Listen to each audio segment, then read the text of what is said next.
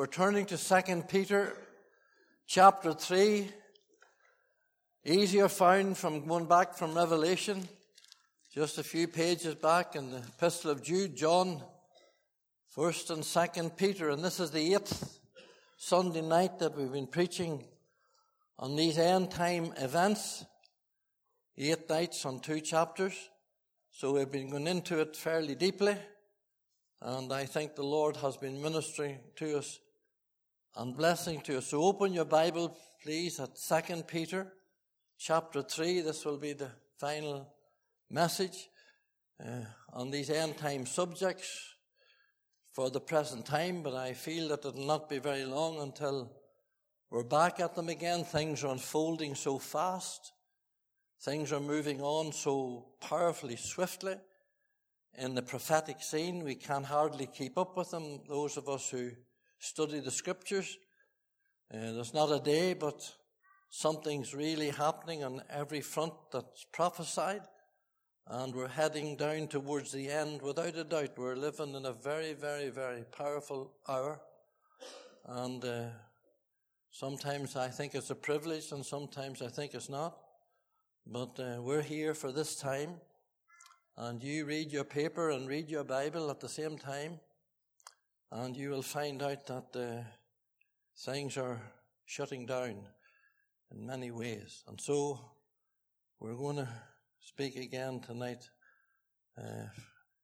for the last time at the minute on this subject. So if you have your Bible open there, just keep it open. We'll be turning to the scriptures in a moment. Just a short while before President J.F. Kennedy was assassinated in Dallas, Texas in November 1963, he had a conversation with Billy Graham, the globalist evangelist. Graham, in his autobiography, Just As I Am, states that they were driving to Kennedy's home, and the president stopped the car and he turned round to Billy Graham and he said to him, "Do you believe in the second coming of Jesus Christ?" And Graham said, "I most certainly do." He questioned him further on it and asked him, "Does my church believe it?" And Graham replied, "Well, they have it in their creeds." And then J.F. Kennedy, just a few months before he died, made this startling statement. He said, "Well, they don't preach it, and I would like to know more about it, and we will meet again." But he didn't meet him again. He met his Maker. Now, the question I ask you this tonight, why did the most powerful man in the world ask such a question, stop the car and ask such a question as this? Further think. Why is it that 8 or 10 people in Britain buy the national paper to read their stars? Why is it that there's more people downloading horoscopes and astrology and the stars than ever before? Why is it that wizards and witches and Ouija boards and yogi and Eastern myths and clairvoyance and Harry Potter phenomenons are captivating millions? And it's on the rise. My mother for many years was a nurse in the capital of Argentina, Buenos Aires. And she brought home to Fermanagh some good things, but she brought home some bad things. Ever since I was a child, I remember my mother reading the tea leaves in the teacup. Now, you don't have tea leaves in the cups and mugs today. You have tea bags, but tea leaves, it's called Tissology. And she used to look at that there and used to show it to us as children, and she would say there's a storm coming, or a stranger's coming, or something else, and many times she was true. And I remember as a child trying to read these tea leaves on the side of the cup. It's very prevalent even today. Why was she doing that? And why are thousands of people doing that? Another question, when you're in the form of questions, I want to ask you tonight, why is it for the last 7 Sundays that over 100 people gather here on a Sunday night at 6 o'clock? And the answer is that we're interested in the future. And people are more and more coming to realize that the world has shortchanged them. The glitter and the tinsel and all that's going on out there in the world is not giving them answers. Horoscopes, microscopes, telescopes, and all the brains and all the sciences of the day can't satisfy the heart of man, for there's a quest for the future. I heard someone saying lately, if only there was a home for the bewildered in Northern Ireland, I'd go into it. Well, there's a home. This world is a home of the bewildered tonight. There are many bewildered people not knowing what's happening or what's going on behind them or in front of them or even as they live. The only way that we can establish and the only way that we can know, no other way, there's just one sole way of knowing the future and knowing where we've come from and where we're going and what happened before the world began and what will happen when the world is ending, which we're going to deal with tonight. Let me tell you, there's only one place we can turn to, and that's the infallible, indestructible Word of the living God. Peter in the first epistle calls it the sure word of prophecy. Do well to take heed as unto a light that shineth unto the dawning of the day. These great eschatological truths are only found in the Word of God.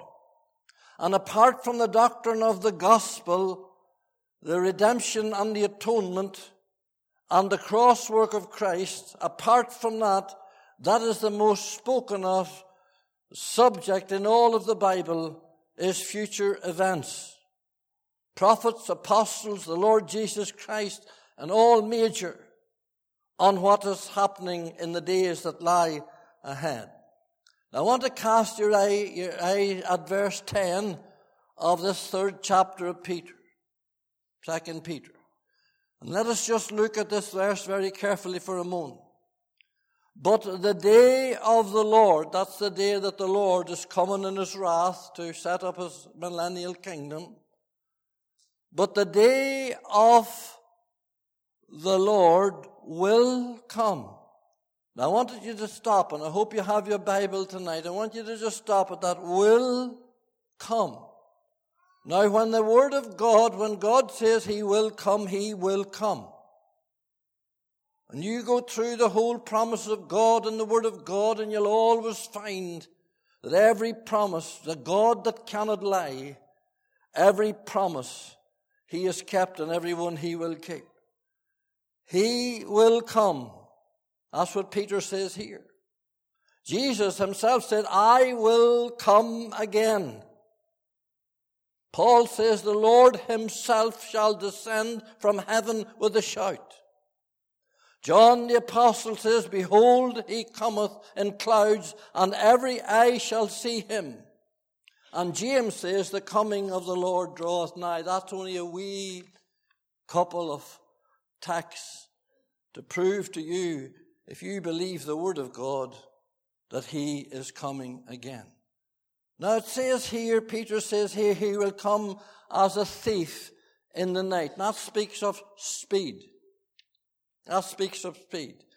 I'm talking about a professional thief. I'm not talking about a half-drunk boy in daylight pounding about to try to steal something. I'm talking about a professional thief. And a professional thief will always come at his choosing time. First of all, he'll come when it's dark. And do you know we're in a dark day, my friend? We're in a dark hour.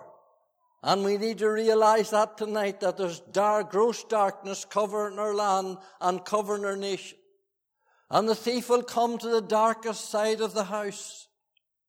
And he'll come when people are asleep and when they're not expecting him. And the professional thief can come into a house at night. And I've known of cases where he took the very jewelry out of the room where the man and wife were sleeping in their bed. Same room. You see, he can come and he can come with speed. He'll come when it's night. He'll come when people are asleep. And a lot of God's people are sleeping, you know, and they're not expecting the coming of the Lord. And they'll be caught up, all right, some of the Christians, but they'll be caught out in the sins and the things that they're at. And he'll come, the thief doesn't come for the dishcloth. He doesn't come for the cornflake box. He comes for the precious things. He comes for the jewel. We could take this on tonight. Jesus is coming. He's just coming for his own people. And if you're not saved tonight, he's not coming for you. So he says here, it's like a thief in the night. And then he's come with a sound, because verse 10 says, with a great noise. And we can't develop that tonight, but there's going to be a great noise when the wrath of God comes upon this land. That's the word, there's a hissing noise. It's the best they could explain it in those days was an arrow in full, was a bow and arrow, and an arrow in full flight. They tell me that earthquake in the middle of the sea out there in Tonga or wherever it was, they tell me that the roar of it was awesome. And this world's going to be burnt up with fire, whether it'll be atomic or nuclear fire, I don't know, but God can get fire from everywhere. But this world is going to be burnt up and melted, and you'll see that in this verse. He's going to come with speed, and he's going to come with a mighty sound, and he's going to come with a scorching. And there you are, look at the verse again. In which the heavens shall pass away, that is, they shall disappear, they shall melt with a great noise, and the elements shall melt with fervent heat. The earth also and the works that are therein, all shall be burnt up, dissolved. That word is dissolved, like you put that tablet into the water, paracetamol into the water, and it'll just dissolve. That's what's going to happen to the world. So don't live too close to this old world. Don't be getting too tied up with the things of this world. And the houses and the cars and the money and the holidays. It's all going to be burnt up. That's what the Word of God says. If you believe the Word of God, then you need to take this very serious. So he's going to come with the speed, and he's going to come with the sound, and he's going to come with scorching. The greatest power on earth is the power of fire. It can melt the greatest steel like a candle. God's going to destroy the world with fire. Peter was only a fisherman. He was an unlearned. The Bible says he was an unlearned and ignorant man, he and John. Yet that the Holy Spirit gave him these truths to pen for us, to preach to the people in these last days. And sadly, I tell you, the Catholic Church is not the only church, and I don't know whether it does or not. It's not the only church that's preaching. It's not, or the people are speaking about the Lord's return. Well, the evangelical churches of Ulster seem to be silent on it. You never hear it hardly. People are telling me that are coming to this church that they never heard it for years. So here we are. Now, the message that I want to drive home tonight that's burdened my heart all week is this. This fascination and captivation, and indeed an obsession with many, the return of the Lord in these last days. So many people scan the papers on the internet, and they run to meetings, and every time you talk to them, they're talking about the second coming and the Lord's return. And somebody said, and I've said it myself, that earthquake in Tonga, well, Jesus says that in the last days the sea and the waves will roar. Tsunamis. Jesus said that in Luke 17. The sea and the waves roaring. Yes, that is so. And there'll be pestilences, and there'll be famines, and there'll be earthquakes, and there'll be COVID, and that is so. There'll be rumors of war, wars and rumors of war, atomic war, nuclear war, China, India, all ready to go with warheads, North Korea, all ready to go. That is so. Russia, moving into Ukraine, prophetical. Heading towards Israel. China, that boy in China that's not capable of smiling. That fellow in China's watching this. Iran's watching every move that's going on in Europe at this moment. And the march is beginning for Israel, for that's where they're all going to collide with Israel. And the march is on. Let me tell you, we're in days of powerful prophetical scriptures. And it's time that we wakened up, that on every scene that you can think of, atomical signs, electronical signs, satanical signs, climatical signs, ecumenical signs, they're all coming together. That men preached about for years, they're all coming together in this day and this hour. And believer in Jesus Christ, you're here for this hour.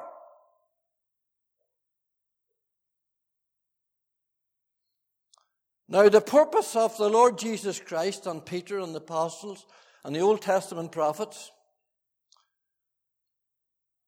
were not to give us just signs and wonders. They didn't write the scriptures just to give us prophetical information, but practical application. And that's what Peter's saying here. It's practical application to every believer in these last days. Get your eyes off the signs and get them onto the Savior. Look at verse 11. Seeing then that all these things shall be dissolved, melted, burnt up. Here's now the question tonight. What manner of persons ought you to be in all holy conversation and godliness? Now, I want you to gaze at that word in verse 11. Seeing then what manner of persons you ought to be. That's coming down to the individual character now. That's coming down to every believer. How should you be living in these days when the earth's about to be destroyed and the Lord is about to come? How should you be living? Now you just ask yourself how you are living. Is it holy? Are you living a holy life? See that wee word there, seeing. That word is to gaze steadfastly and eagerly and intently at something or someone. You have it in verse 12 again, the same word, looking for and hasting. You have it again in verse 13, looking for, nevertheless, we according to the promise look for a new heaven and a new earth. Now what the apostle's telling us to do here, and you here tonight, and you listening to me wherever you be tonight, is start to look to the Lord. Start to gaze upon the things of God and not these things. Don't be all taken up with these things. It's our own individual life and the way that we live. It's the same word Paul used in Philippians chapter 3 when he said we're citizens of heaven. We're looking for the coming of the Savior, the Lord Jesus Christ, who shall change these vile bodies. Hallelujah. You're going to change this old body of mine. Six stents and everything else along with this. You're going to change it all. Hallelujah. There's the same word in Hebrew 9. Unto them that look for him shall he appear the second time without sin. Now that doesn't mean that he came the first time without sin. He came the first time to deal with sin. He destroyed sin. He's coming the second time not to destroy sin, not to save us from sin, but to save us from this old world. And he's going to take us out and he's going to take us up. And hallelujah, it'll be all over here down here. It's the same word used in Acts chapter 1 when the Lord Jesus ascended up into heaven. You remember the angel came and says, ye men of Galilee, they stood in the gawk. That's the word gawk. And the disciples gawked as he lifted up. The Lord Jesus was raptured up into heaven. He on the Mount of Olives, a cloud came down and he went up gradually. And the angel said, ye men of Galilee, why stand there ye gazing and gawking up unto heaven? This same Jesus whom ye see go is going to come again. The same man. To the same mountain. And in a moment, coming again. You better get that into your head tonight. The same Jesus, he hasn't changed in 2,000 years. I changed from I got up into this pulpit tonight, I'm changing. Change and decay all around I see. Help of the helpless, Lord, abide with me. Hallelujah. He changes not. It's the same word, gazing. It's the same word in Acts chapter 3. When the man was laying at the gate of the temple, and he came to Peter. Peter came to him and he was begging, looking for alms at the gate of the temple. And Peter and John was going up into the hour of prayer. And Peter said to him, look on us. Same word, look on us. Don't be looking for money. Don't be looking around you. Look on us. And then he put him past him. There's no use. Peter says, silver and gold have I none, but what I have in the name of Jesus Christ I give. Look unto the Lord. Gaze upon him. He will do it. Oh, it's a powerful word, that. It's on him. Don't be taken up with the sounds, but with the souls of men and women that are going to burn in hell. Tell me, believer, did you witness to anybody last week? Did you give anybody a tract at your work? Did you tell them that the Lord was coming? Or have you no testimony and you can't do that? Don't be taken up with the sound, but with souls. Don't be taken up with the signs, but the Savior. Don't be taken up with the mark. Well, they're all about the mark. And this boy in Sweden has the mark on his arm, and they showed it on all around the world. They're showing the mark. The mark of the beast is coming to the right hand and to the forehead. You'll not be able to sell or buy. But don't be taken up with the mark. Be taken up with the Master. Don't be taken up with the deceivers, for there's many of them about. Be taken up with the deliverer. Don't be taken up with the beast or the booster or the bluffer, but the blessed Lord. Get your eyes onto him tonight. Looking for that blessed hope and the glorious appearing of our great God and Savior, the Lord Jesus Christ. Boy, I tell you, he can come tonight as far as I'm concerned. I hope you're keeping short accounts with the Lord. Boy, I tell you, he's coming very soon. Keep your eyes fixed on him. Remember, Apostle Paul says that I may know him. Paul was at the end of his journey, and if anybody had ever thought he given the Hebrews, and he wrote 14 epistles. If ever there was a man that knew the Lord Jesus, nobody knew. He spent 3 years before he opened his mouth alone with him. If any man knew the Lord Jesus, Paul knew him, and coming near the end of the journey, he says, oh, that I may know him. He was only dipping his finger in the oceans of his mighty love and grace and power. He says, oh, that I may know him and the power of his resurrection. Is that your desire tonight? Is that your longing tonight? Is that your quest and hunger tonight? That you might know more about Jesus? Well, I tell you, it's mine. And I haven't long to go.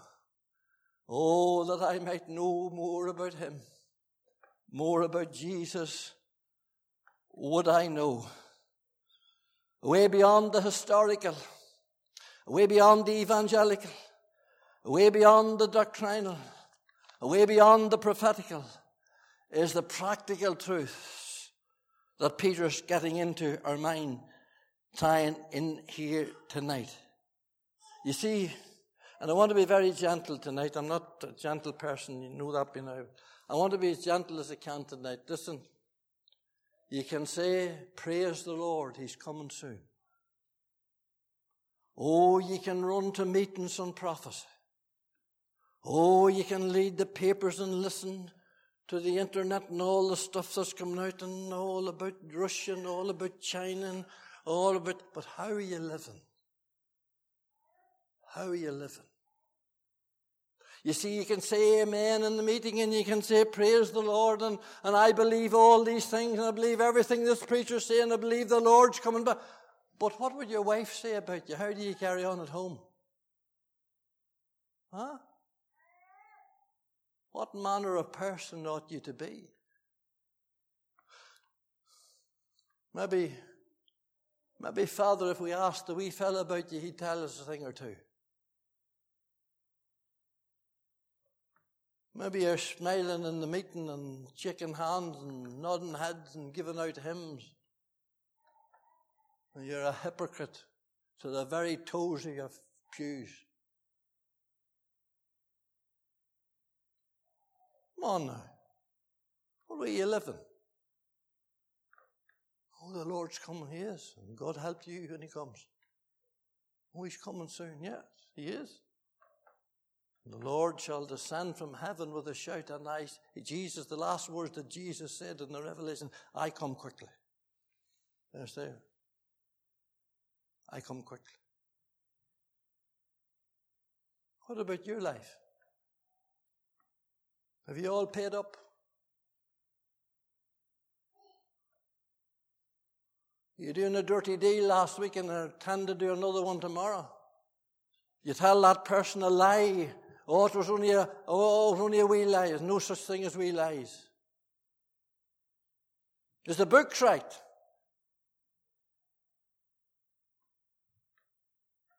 Is the farm account book right? Is the tax book right? Can you look the Lord in the eye and say, Lord, there's nothing betwixt thee and me that I know of? You see us all right talking about these things, but no testimony. No testimony in the workplace, no testimony at home, no testimony amongst your children. Before Duncan Campbell came to prominence in the Scottish revival of 1949, the Hebrides, he slipped into the back of a meeting one night, and there was a man giving his testimony. And there was a woman, two women sitting in front of him, and every now and again one woman would say to the other, he's a liar. And then she gave him a nudge. That's another lie. Who was the woman? It was the man's wife.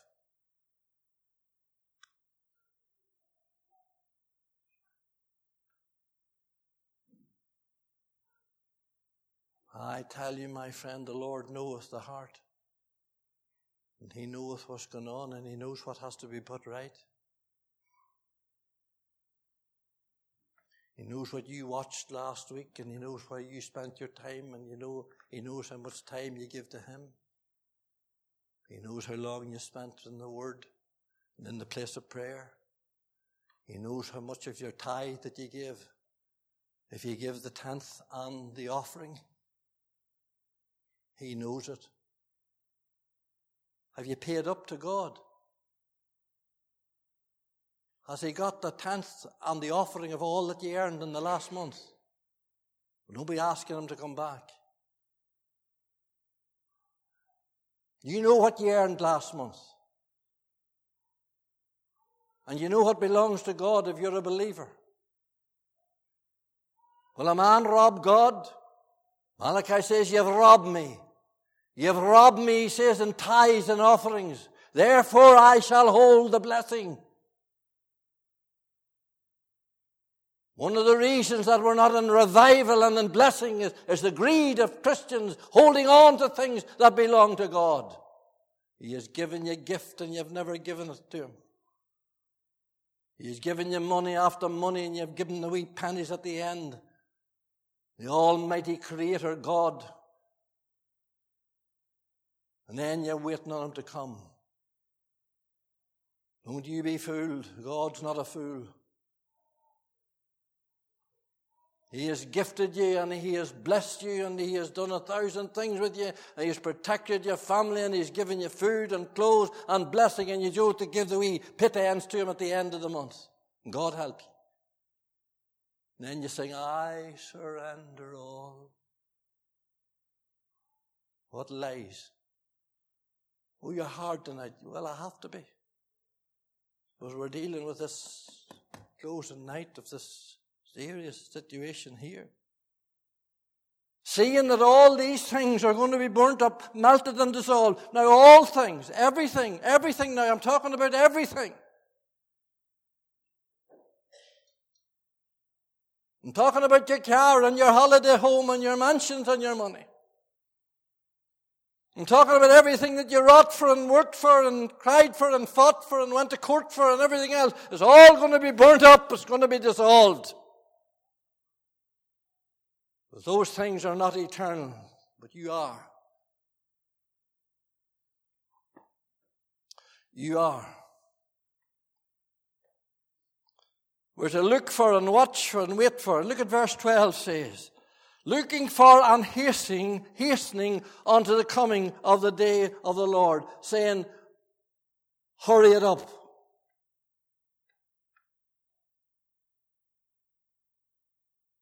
I can't say tonight, Lord, hurry up and come. I honestly can't. I think of families, I think of men and women, I think some of you children in this meeting, young people, and you're not saved.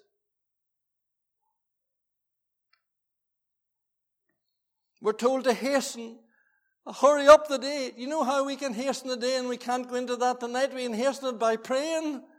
We can hasten it by evangelizing. Make haste. Hastening the coming day of the Lord. Listen, make haste to the Lord, you tonight.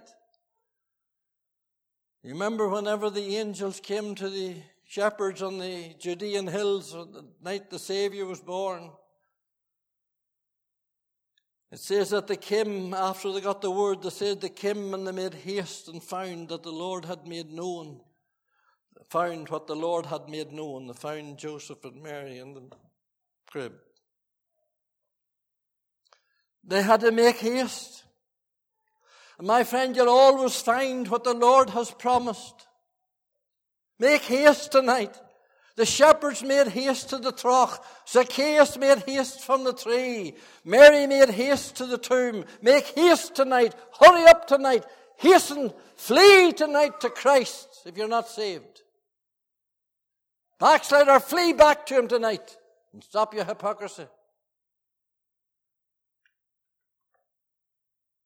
Let this be a moment in your life tonight that you'll never forget. Hurry up, hasten. Flee, sinner. Can you not hear the smell of the sulfur? Can you not hear the fizzle of the fire? Can you not hear the words of the Creator, the Lord Jesus Christ, who created everything? He says that in that day there'll be weeping and wailing and the gnashing of teeth.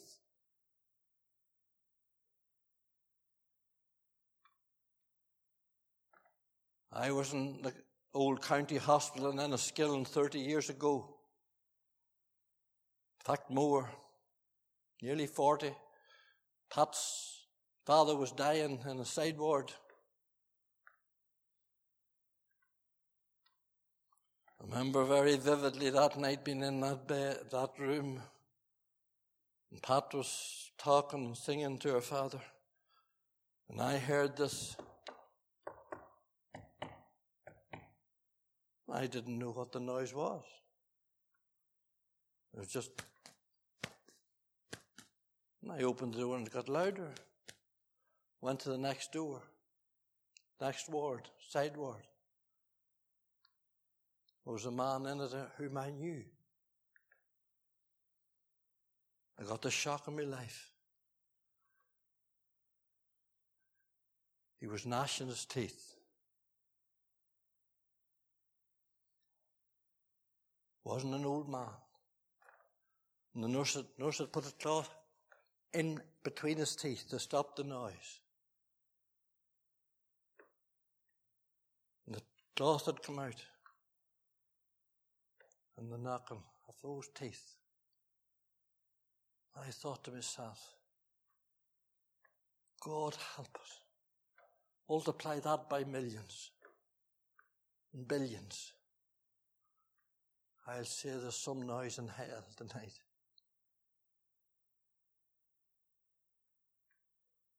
You ever hear anybody wailing? I did. An awful sound. Do you think the Lord Jesus is playing games? Oh, I don't believe in hell. Well, you believe what you like. That's your prerogative. Weeping and wailing and gnashing of teeth. Flee. Flee to the ark. Flee. Flee. What was the word came in Genesis chapter 19? God says, I'm going to destroy Sodom and Gomorrah with fire. That's the word of God says, and he did too. But he came down to Lot and he says, Lot, flee and get your family out. For the fire's going to fall. I'm going to destroy this place. Escape for your life. Run. Get out, man. Get away to the mountain of Zoar where the gates are open, and get in there and get into safety. And Abraham stood on the mountain and he cried to God, Lord, no, Lord, save Lot, save the family, save the people. And he went to his sons-in-laws and they laughed and they mocked at him. And he took his wife, and an angel of God came down, the very God that Stephen was talking about this morning, caught him by the hand and took him out. And she turned back and she turned into a pillar of salt. Don't look back. Flee, I say tonight. You flee tonight.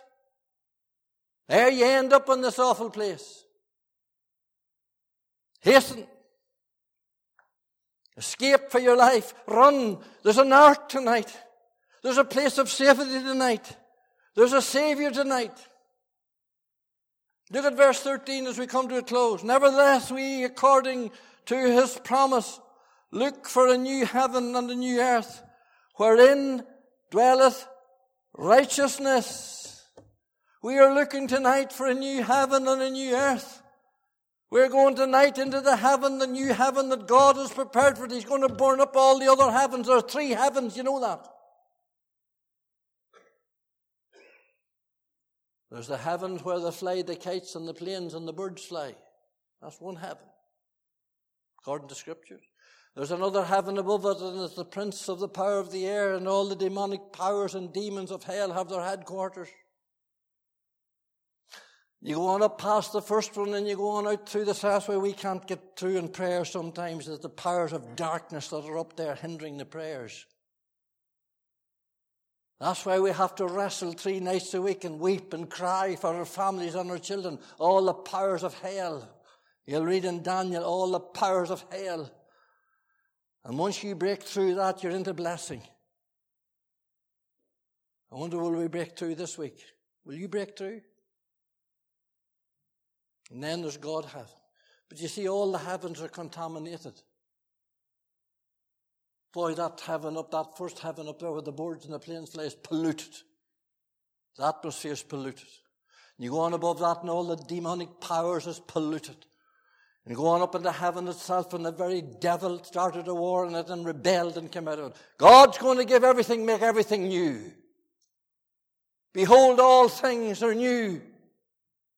And I'm going to the new heaven wherein dwelleth righteousness. Now I'm going to close in 5 minutes. I'll be closed by 7 o'clock. Turn with me to Revelation 21. Just go over a few verses. A few pages. And look at Revelation chapter 21 as we come to a close tonight. This is John the Apostle. John again was termed as an ignorant and unlearned man. But yet he wrote the book of Revelation and 4 epistles. And here's what he saw on the Isle of Patmos, the vision that God gave him. An old man, the last of the apostles. And God gave him these visions of prophetical things of the end times in which we live. And thank God for the prophetical Scriptures. And here's what he says. And I saw a new heaven and a new earth. For the first heaven and the first earth were passed away, were dissolved. That word's the same. Now watch this phrase. And there was no more sea.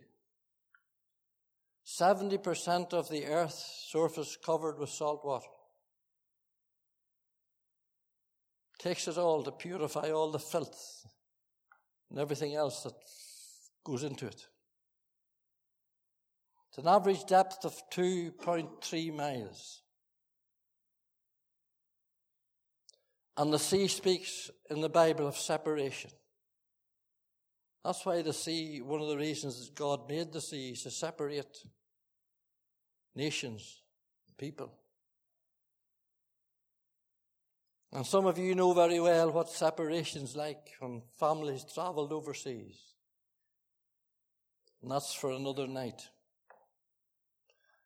Someone said that the book of Revelation is a book of mystery, a book of misery, and a book of majesty. This end chapters here are dealing with the majesty of God and the misery. Look at what verse 2 says, and I, John, saw the holy city.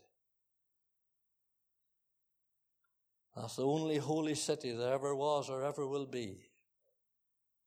There's nothing holy about Belfast or London or Dublin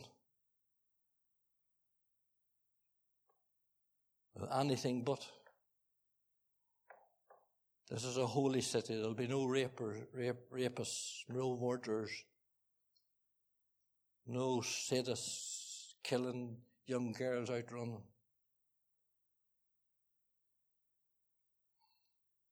No drunkards on the streets of heaven. It's a holy city. Watch what it says, it's a holy city, New Jerusalem, coming down from God. Anything that comes from God is holy. Can't be anything else. He's perfectly pure and perfectly holy in everything. The Lord Jesus was holy, harmless, and undefiled, and separate from sinners. He knew no sin. He did no sin. He was the harmless, crimeless, sinless Son of God. And that's who's my Saviour tonight. I want you to watch this carefully as we come down to a close. See, it's not only a holy city, but it's a homely city. Verse 2. Let us read it again. And I, John, saw the holy city, New Jerusalem, coming down from God out of heaven, prepared as a bride adorned for her husband. You see, heaven is a home where the bride, the people of God, the church of Christ, the bride, will be forever with the bridegroom. Jesus said, I go to prepare a place for you. And if I go and prepare a place for you, I will come again. So he's preparing a home. And he's over 2,000 years preparing it. God created the earth in 7 days and all that's in it and everything else. 2,000 years he's in heaven preparing a place for us to go in the new heaven. And it's going to be like the bride going towards the groom. See that word adorned? Spotless. You know, I have done scores of weddings here in the last 33 years. I have 2 this year. And the difference between the bride on the rehearsal a night or 2 before the wedding, the difference between her then and the difference in her on the wedding day is profound. It's a metamorphosis. Do you ever see a bride coming down the aisle with stains on her dress?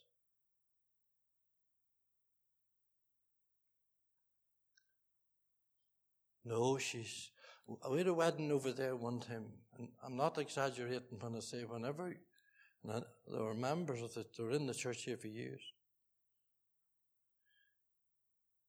And when she came to the door with her father in the old barn there, I'm honestly going to say this is true. This boy has got the wrong moment. I did not know her. Honestly didn't know her. And as she walked up to me, I still didn't know her. And as she stood in front of me, I still didn't know her. What a change. And then I began to see he had the right one. What are you going to be like if you were to come tonight?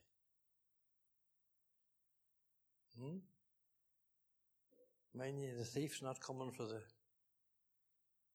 saucepan, for the dishcloth. What would you be like? Are you excited? Are you adorned in holiness and righteousness as this chapter will be the time to develop? Are you adorned in peace and joy? Tell me, if you'd lived last week again, would you have lived it different?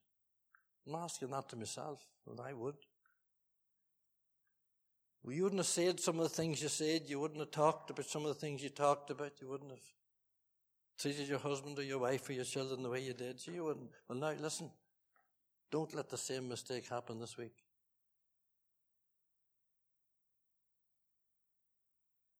Don't let it happen this week.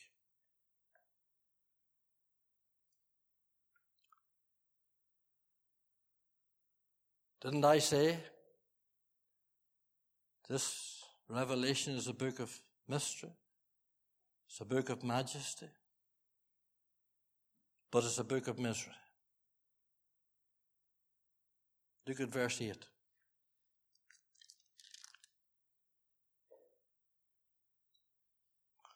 But the fearful and the unbelieving and the whoremonger and the sorcerer and the idolaters and all liars shall have their part in the lake which burneth with fire and brimstone, which is the second death. Now notice the wee word but. But. That's coming down after all the majesty and all the blessings of heaven for God's people. The bride and the groom united together in heaven. And that brings a separation into the word, and it brings a separation into this meeting tonight. For there are those going and there are those who are not. You're either going to one place or the other. Now notice what it says, the fearful. That's the first type of people that are going into hell. Not the abominable, not the murderer, not the sorcerer, the fearful. Fearful. Oh, I'd be saved tonight, only I'm afraid what they'd say. That's the greatest ploy of the devil. I'd be saved tonight, only I'm afraid of what they'd think my wife would think, or my husband would think, or the men that I work with would think, and they'd say that, oh, he's such and such, he's a Christian now, he's went to the lifeboat and he's got saved. And you would want that to keep you out of God's heaven. I thought you were a better man than that, woman than that.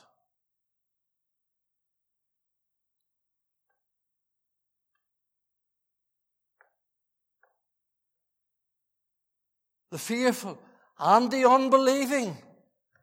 That was the first weapon that the devil used in the Garden of Eden. He threw doubt on the Word of God. That's the devil's weapon. He used it at the beginning and he's using it at the end. I don't believe. That's what he wanted to get into Eve's mind. Don't believe what God says. God will not destroy you. You don't believe, he's telling you a lie, don't believe him. Or he's saying to you, I don't believe. It doesn't matter whether you believe or not.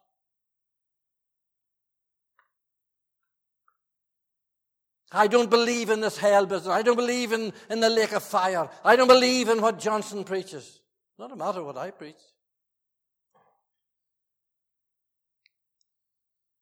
I don't believe that at all. I believe that if you do good and you live a good life and you say your prayers and do what you can and look after the poor, and you'll go to heaven, you'll go to hell.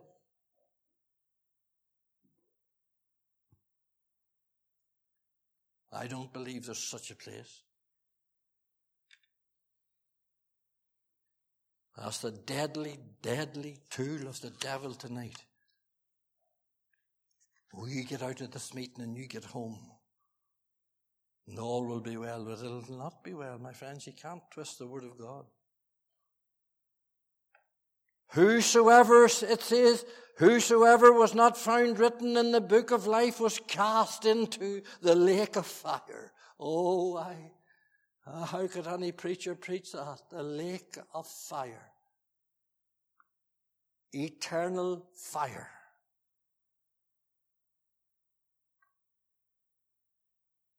Burning but never burn. Falling but never fall. The bottomless pit of burning fire. 1 second in it, my friend, and you'll remember. Oh, if only. But it'll be too late. Whoever heard, as I close, of the criminal, the murderer of the 19th century called Charlie Peace? What a name. He was the most wanted and notorious murderer and sadist and villain in Britain until Jack the Ripper came along. There's films on him and books written on him. Charlie Peace, murdered policemen, murdered civilians.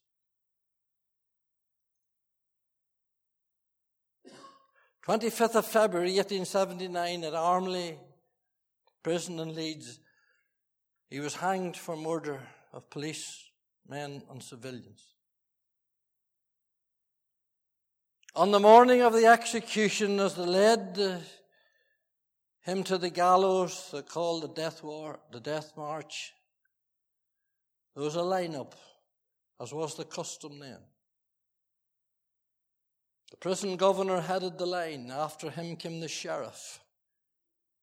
After him came the Church of England minister, all dressed in black, and after him came Charlie Peace. As they walked towards the gallows, the Church of Ireland minister was reading Revelation 21 and verse 8, those verses that we have just read, the fearful and the abominable will be cast into the lake of fire that burneth, E-T-H, it says, burneth, continually burns with fire. And as that man trotted out that scripture text, he wasn't one bit concerned. He was just wanting to get his job done. And as he was going out quoting that text, and Charlie Peace was walking behind him, he had one request to make. He requested a drink of water and they wouldn't give it to him. He had one request to make, and he said, "Whoa, stop!" And the minister turned around and he said to him, "Do you believe what you're reading?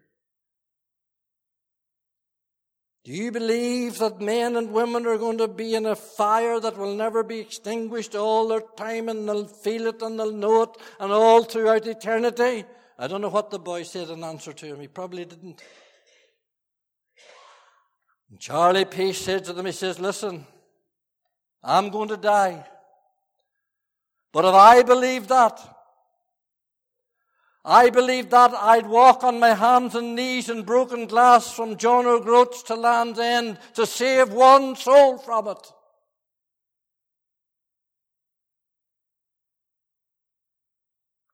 And if you want to go home and put him up on the YouTube, you'll get that.